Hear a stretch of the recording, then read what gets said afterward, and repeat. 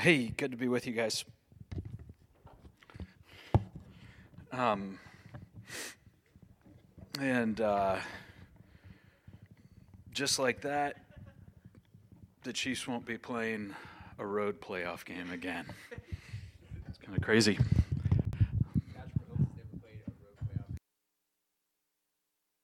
Playoffs. No, he's never played in the road in the playoffs. It's tough to do. Good to be with you guys. Excuse me for a moment while I get set up. In a world that just doesn't appreciate stories, well, they really do appreciate stories, but we always forget that.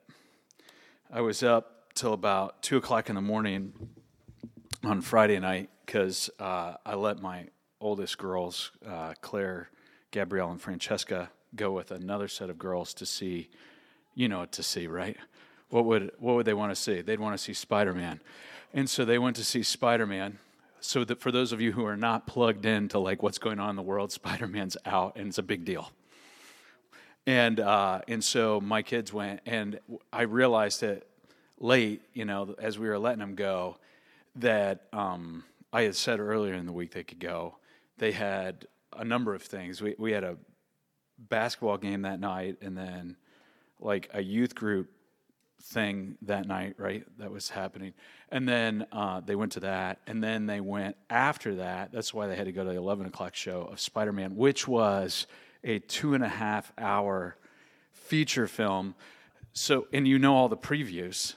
For those of you who haven't been to the theaters in a while, it's beautiful. It's a great place to go. Highly recommend it. It's one of the great inventions of the United States of America. We ought to do more, and we tell great stories. Anyway, so I was awake really late, and so I had fallen asleep on the couch downstairs because I was waiting for him, and Gabo comes in at 2:05 in the morning, waking me up and explaining to me, "Dad, you got to go see it. We got to go see it. I want to go see it again." It was just an unbelievable story. I couldn't believe what happened, and it's exciting, right? As we've gone through this kind of course in Heart of the Redeemer, we've talked about worldview being, the scripts, how we read the world, the reading glasses that we put on. For those of you who don't put on reading glasses, you will. And it comes all of a sudden, doesn't it? It comes quick, and then it's gone. And it's coming for all of you. It's coming. I'm just telling you. Anyway, yeah, you can reject it. It's coming. The elements of our worldview are the stories that we tell to one another. And we went through the story of Israel, and I'm not going to do through that. And the symbols that we use. The symbols of the Israel story were the temple, the presence of God. This is the place where God is meeting his people. Another symbol was the Torah, the law, that was given that this is, that on Mount Sinai to Moses, to the people to follow, to be the people that was going to be a light for the nations, which had a double kind of sword to it because Israel was both the carrier, they were the bearer of the promise of that, and they were also carriers of the curse the whole time. Throughout scriptures, the practices that people do. The other symbols, the land. Another symbol was the ethnic identity of Israel, that they were the Jewish people. The practices that you do without thinking about it. So, going to the temple to celebrate the feasts of Passover. I'm trying to think. What's the Teshuvah one? What's that called? Anyway, there's another one. Now I can't, it's going to come back. And the answers to key questions. Then we talked about, and I didn't spend a lot of time, but about the return of the idols and the servant that God has placed on his holy hill. And we live in a time where idolatry has returned in a big, big way. And it's not that the idols are any more gods than they were back when people were carving them out of wood and putting gold stuff on them, and God was using Isaiah to laugh at the things that they were making. But behind those idols lies a darker power that seeks to, kill and destroy. And as we turn our hearts and our attention and our minds and put our trust in things other than God, there are forces out there that will utilize that and enslave us to those things that we worship.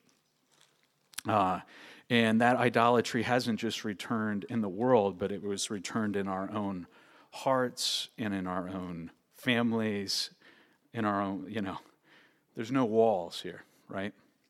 And we're invited to turn from our idols and to be faithful, I think, to the Lord's servant, Jesus. This is how those things are broken, and we're no longer trusting in power, sex, and money. We're trusting in God. We're not trusting in those things for our safety and our security and our well-being and our hope. We're trusting in Jesus now. He's the Lord. He's the King. I'm going to be loyal to him, and I'm not going to be loyal to these other things. That's conversion. Then we talked about the unexpected renewal, how the return of Jesus, the return of the King, and the launch of the age to come in real time, and the Lord's purpose for his people. It was a story, right? We live in a story in 5 parts.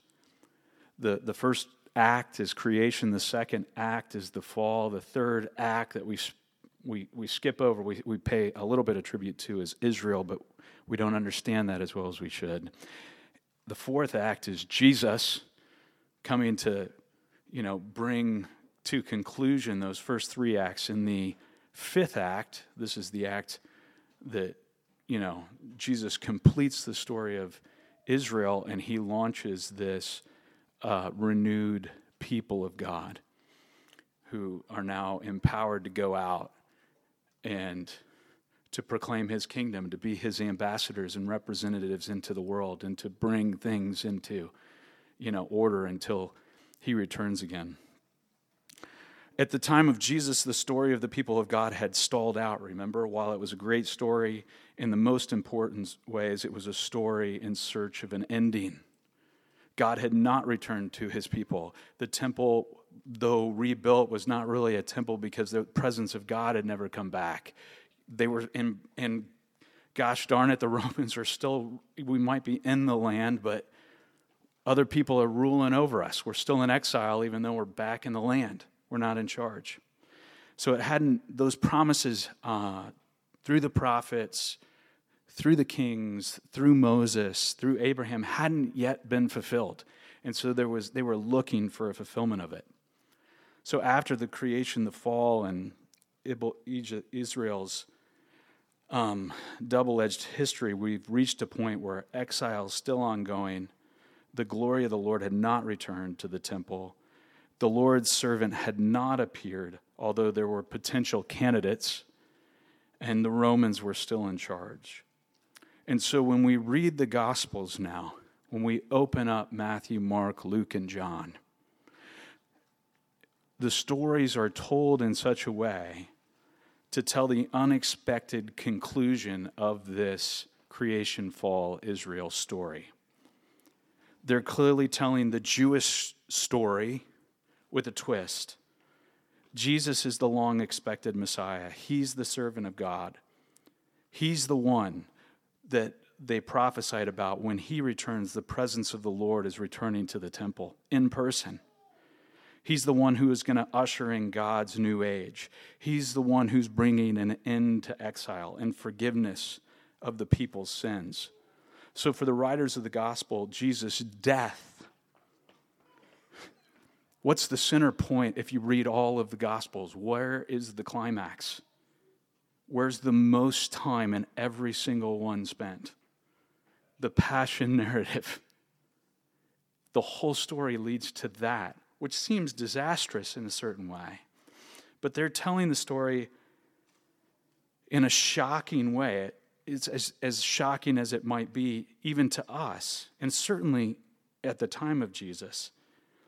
is his once and for all battle with all the powers both on earth and in heaven, and his inauguration as king of the world happened right here. And the proof that this was his inauguration is that he rose from the dead 3 days later. He won. It did not look like winning, but that's what it was. This is the long-awaited, though unexpected and surprising conclusion to the story. Jesus comes through his ministry with a bitter word, like most prophets did. Mostly, it's a bitter word of judgment against Israel, especially against the religious leadership of the time. You know the parable of the wicked tenants, right? Great parable. Towards the end says, he's put these servants in charge. God's going to come back because he sends like 3, then he sends his son. They kill him. They take over. God's going to come back and brutally murder those tenants and put other people in charge of his vineyard. And everybody who was listening knew he was talking about Israel as the tenants in the vineyard. And so they said, God forbid. This is our story. What in the world? Right? It's a bitter word for Israel. And he laments. He comes back and they don't listen to him. They miss their time. They're too interested in their zeal for their temple and for their Torah and for protecting that life and going headlong into battle with the Romans, where Jesus is saying, this is not going to end well. And it doesn't. In fact, he becomes the greatest of all prophets because in the year 70 AD, the Romans came into the temple and destroyed it, and it has not been built since. The early church always saw that as a fulfillment of the prophetic word that Jesus gave. His word was urgent. It wasn't just spiritually urgent. We got to save you out of this because, we got to rescue you for heaven. But it was urgent right now. You had to change. Otherwise, bad things are going to happen here in the world for you.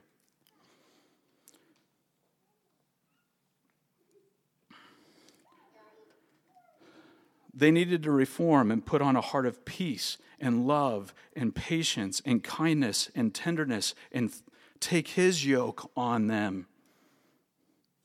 That's not the kingdom they were looking for, though. There was a combat defeating death, sin, and Satan, as well as all the religious and worldly powers representing those things. And how did he do it? By going to the cross for his death. He exhausted their power and was given the name above every name. And he launched a renewed people. At the same time that this is bringing a conclusion to the whole story of creation, fall, Israel, it's also the beginning, right? Because the Lord is gathering people and sending them out to proclaim a new creation, the time of the age to come. It's the story of the dawn of new creation, the redemption of God's people, and the moment when our movement began. So when you're reading the scriptures, you can read them that way. It was the early Christian way was launched.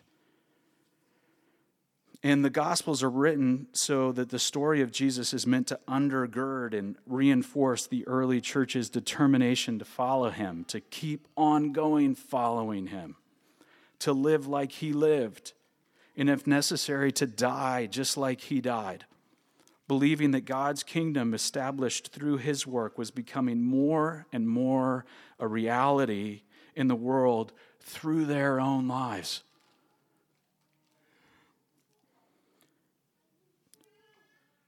It's important to understand in this way that the Gospels are not really written as the founding of the church, in the sense that, well, let's say this. Rather, they're written as the launching of God's renewed people. It's not like God worked and he had this people this whole time, and then Jesus came and he starts this whole different new thing. Okay? The story is the fulfillment of this whole thing. And if we just think of church as, this institution that was launched, that Jesus came, no, he's actually establishing what the renewed people of Israel look like. It's those people who are gathered around him, who are then filled with his Spirit, who are going out and doing his works in the world. That's what, if we say church, that's what the church is. But you have to understand the founding of the church in that context, as the launching of the renewed people of God. These are the true people of God.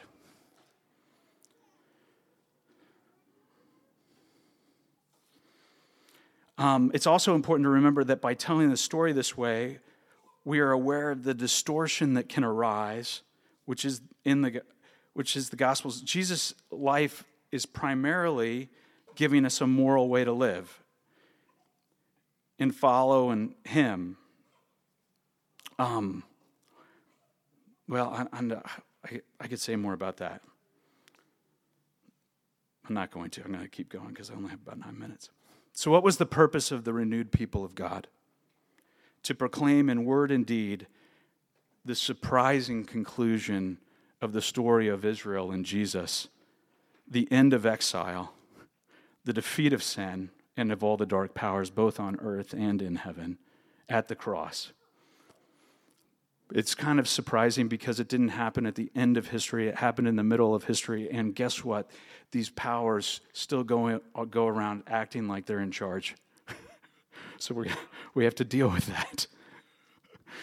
They're overthrown, but they still think they run it.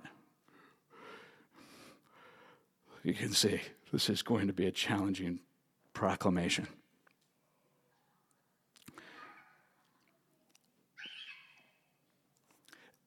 And the end of that story is that Jesus Christ has been made King of heaven and of earth, of the universe.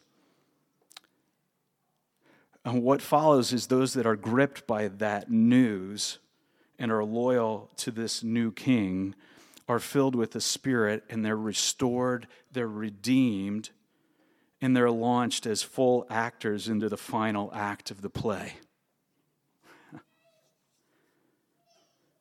Two things to keep in mind here. There's a radical thought that salvation is only or primarily about how sins get taken care of for us so that we can go to heaven. But that story is not the story of the Scriptures, and for sure it is not covenantal creationist monotheism. This is not the Jewish story. The Jewish story was never about getting out of here to some other place. It was always about God coming and reigning on the earth. That's always the story.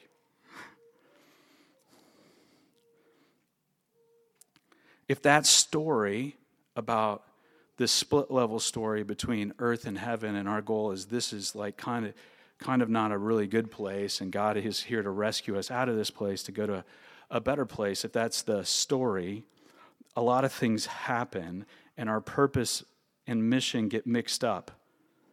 And things like,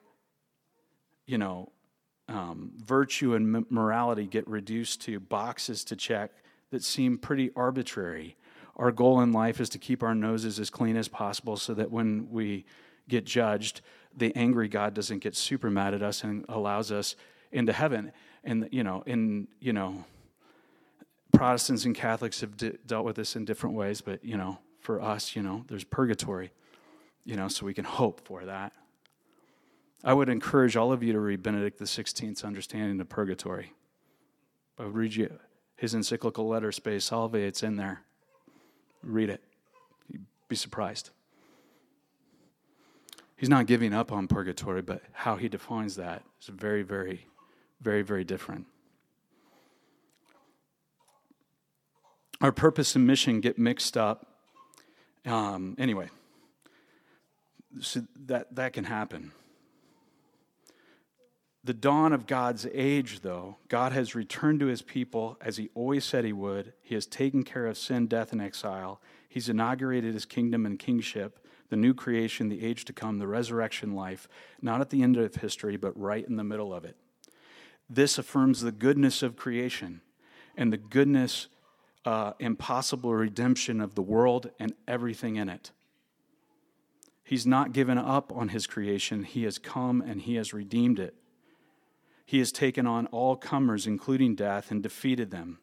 He has been acknowledged as the rightful king of the Jews and thus the king of the world. The proof of his victory, the launching of his kingdom, and the dawn of the age to come is his triumph over death and his resurrection from it. Though surprising, he is the fulfillment of all the prophets and of every prophetic word in the Scripture. They all refer to him. That's why they can say, he was crucified, died, and he was crucified and died and rose from the dead according to the Scriptures. What Scriptures?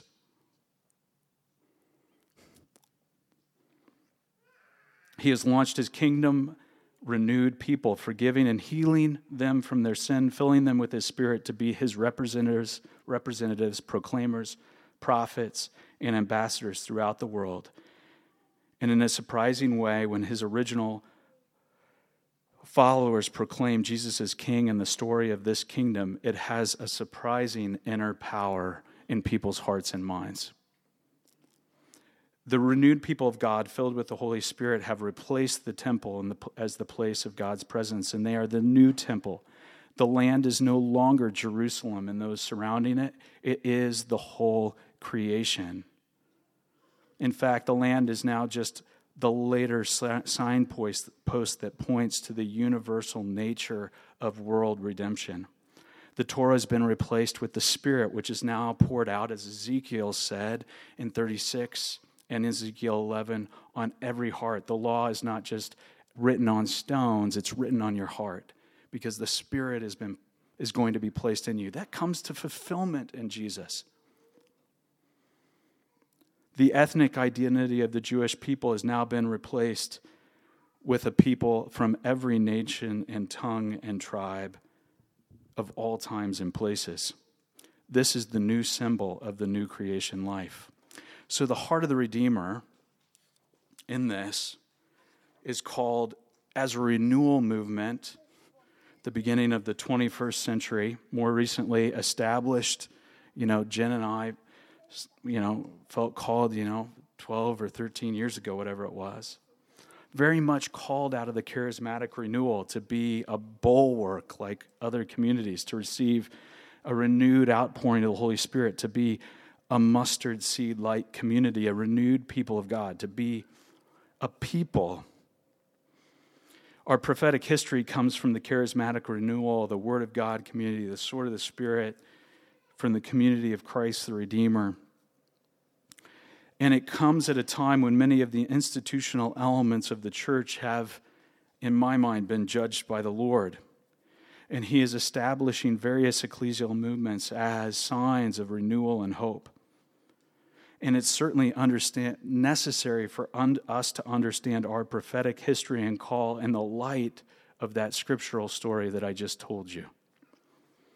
I'm going to read 4 prophetic words, if you guys have time, and then I'm going to say just really briefly 3 things that we can do. First prophetic word. Maybe I'll skip some of it, but anyway. August 1st, 1976. Sorrow upon sorrow, agony, terror, and sickness of heart will be your companions in the days ahead. The storm is rising, the clouds gather, lightning, wind, and storm, great enough to carry off even the strong, ready to break the slumbering and unprepared and the confused. Feel like that's come and gone. Where now is the shelter? Where the bulwark? In reference to the church, the refuge. Where is the strength of my church when the storm is upon it? Where was it? This was said in 1976. In hindsight.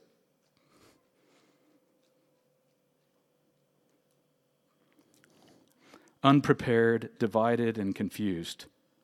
Weak when strength is most needed. It will crumble. The earth will be littered with the debris, the testimony that it was not ready. Weep for those who rush to find shelter within her when the day comes. Pray for those who trust in her defenses in that day, when she is found unable to defend herself. Today is as the day of Noah, who labored to build a defense against an unforeseen storm. Yet it is not now as in his time when I spoke to one man alone. Today I speak openly, and I declare to any who will listen that preparation must be made for the salvation of my people. Yet it is like his day, when they trusted in their own eyes and declared that all would be well. Here's another word about community life. I will tell you now something of what I'm going to do with you, and I will tell you something of what I will require of you. You are my word. You are also my servant. You do not realize what I am doing with you. I have set you in the midst of the nations as a measuring rod, and I see by this measuring that they do not measure up. They are not what they ought to be. But I have not set you there that you might judge them, but that they might see that they do not measure up, that they might see the truth and follow it. I want you to be faithful to me, to serve me well. I will commit nations into your hands, but not until I have tested you and found you faithful. Look to the things that I put into your hands now, and serve me well in them, so that you will be prepared for the day when I commit nations into your hands. This strikes me as true is because this was always the prophetic view of God's people, was to be a sign to the nations, not to be judgment or a protection out of, but to be a blessing so that other nations might come to worship the Lord. That to me is what that word says. July 1975, Bruce Yoakum. Listen to me now, listen to me today, while I reveal to you part of my mind, while I speak to you of things to come. I have brought you together here to be the beginning of something very important in my church. I have brought you together here to join you together and to give you a vision of what is to come. I am raising up other communities all around this world, and I will want them to join together with you and to be together with you in unity. And I will raise up individuals around the world, and I will rally them and bind them fast and make you one. Yes, I will do that as a source of strength for my church. I will make you a bulwark to defend against the onslaught of the enemy, those who are not prepared, those who are not ready. I will not have them swept away because they are not ready, but I will protect them behind the bulwark that I form out of you. I want you to be ready to join yourselves with others and to stand together with them in the battle against the onslaught that is coming, and to defend the weak, to defend those who are confused, to protect those who are not prepared, until I am to fulfill my entire plan. Again, very much in line with what the whole plan for Israel was. It's not about us and what we're doing. We are meant to be a bulwark for the weak and people who can't stand against the storm. That's the prophetic word. I tell you, you're a part and not the whole. And I could read that whole thing, but that's the important part. God's doing other things besides just this. Get it? Get it.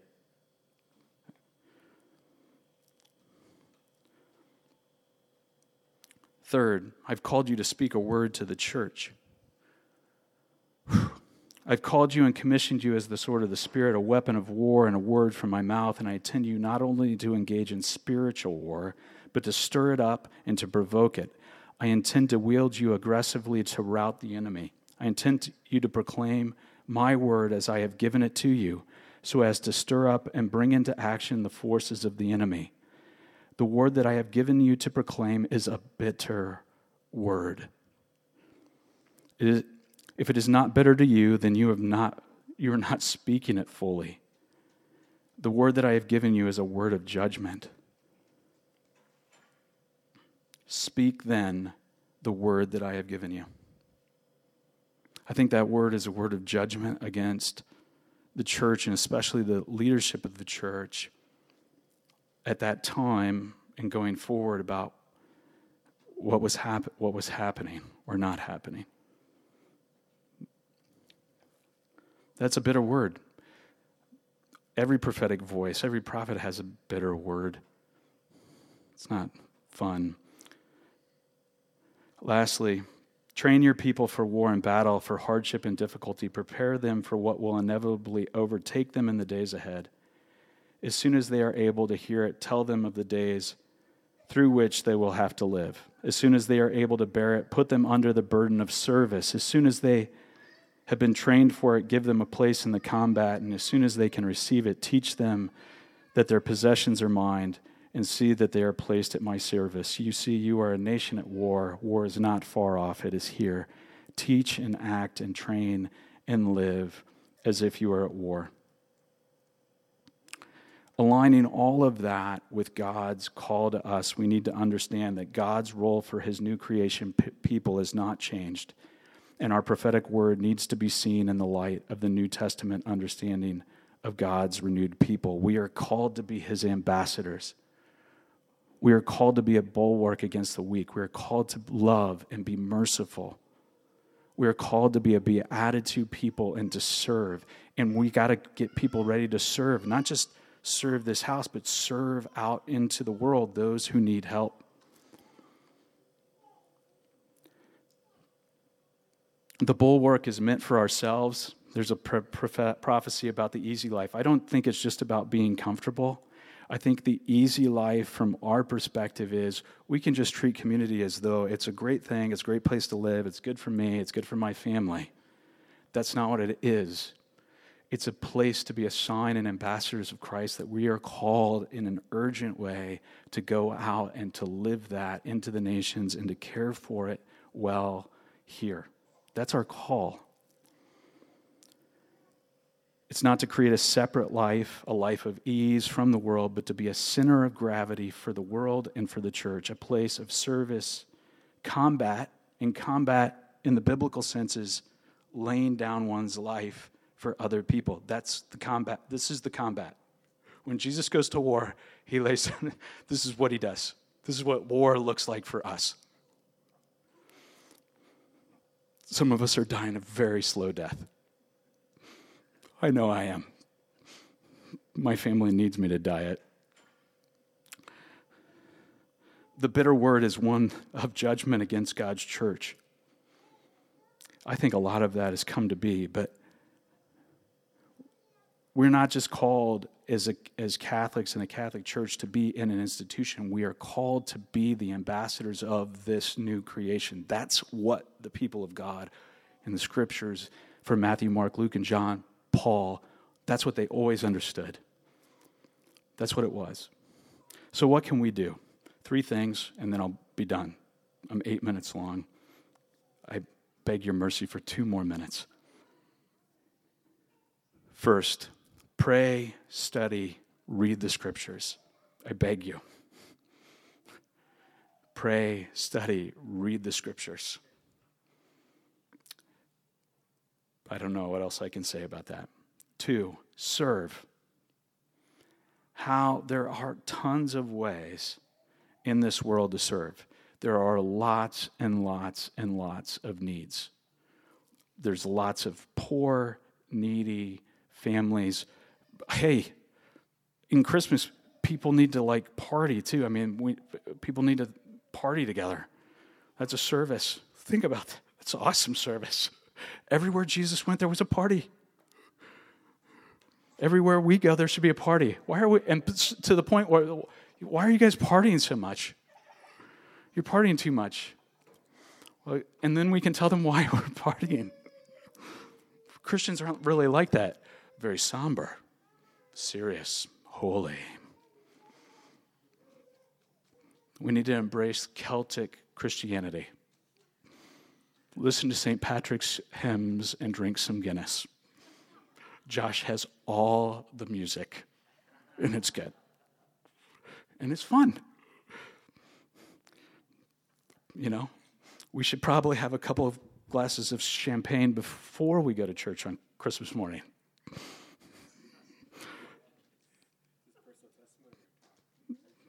I don't know. This is my own thing. Okay, serve. Lastly, 3, help build the body. Help ensure that our community is a place that others can come for shelter from the storm. We're not a gathering of the elite, but a shelter for those who are in the storm. And the world's in a deep storm. I know so many people who raise their kids in Catholic, and they don't go to church anymore. I'm talking really good people. Really, really good people. We need to build this so that our kids and other families can be part of this.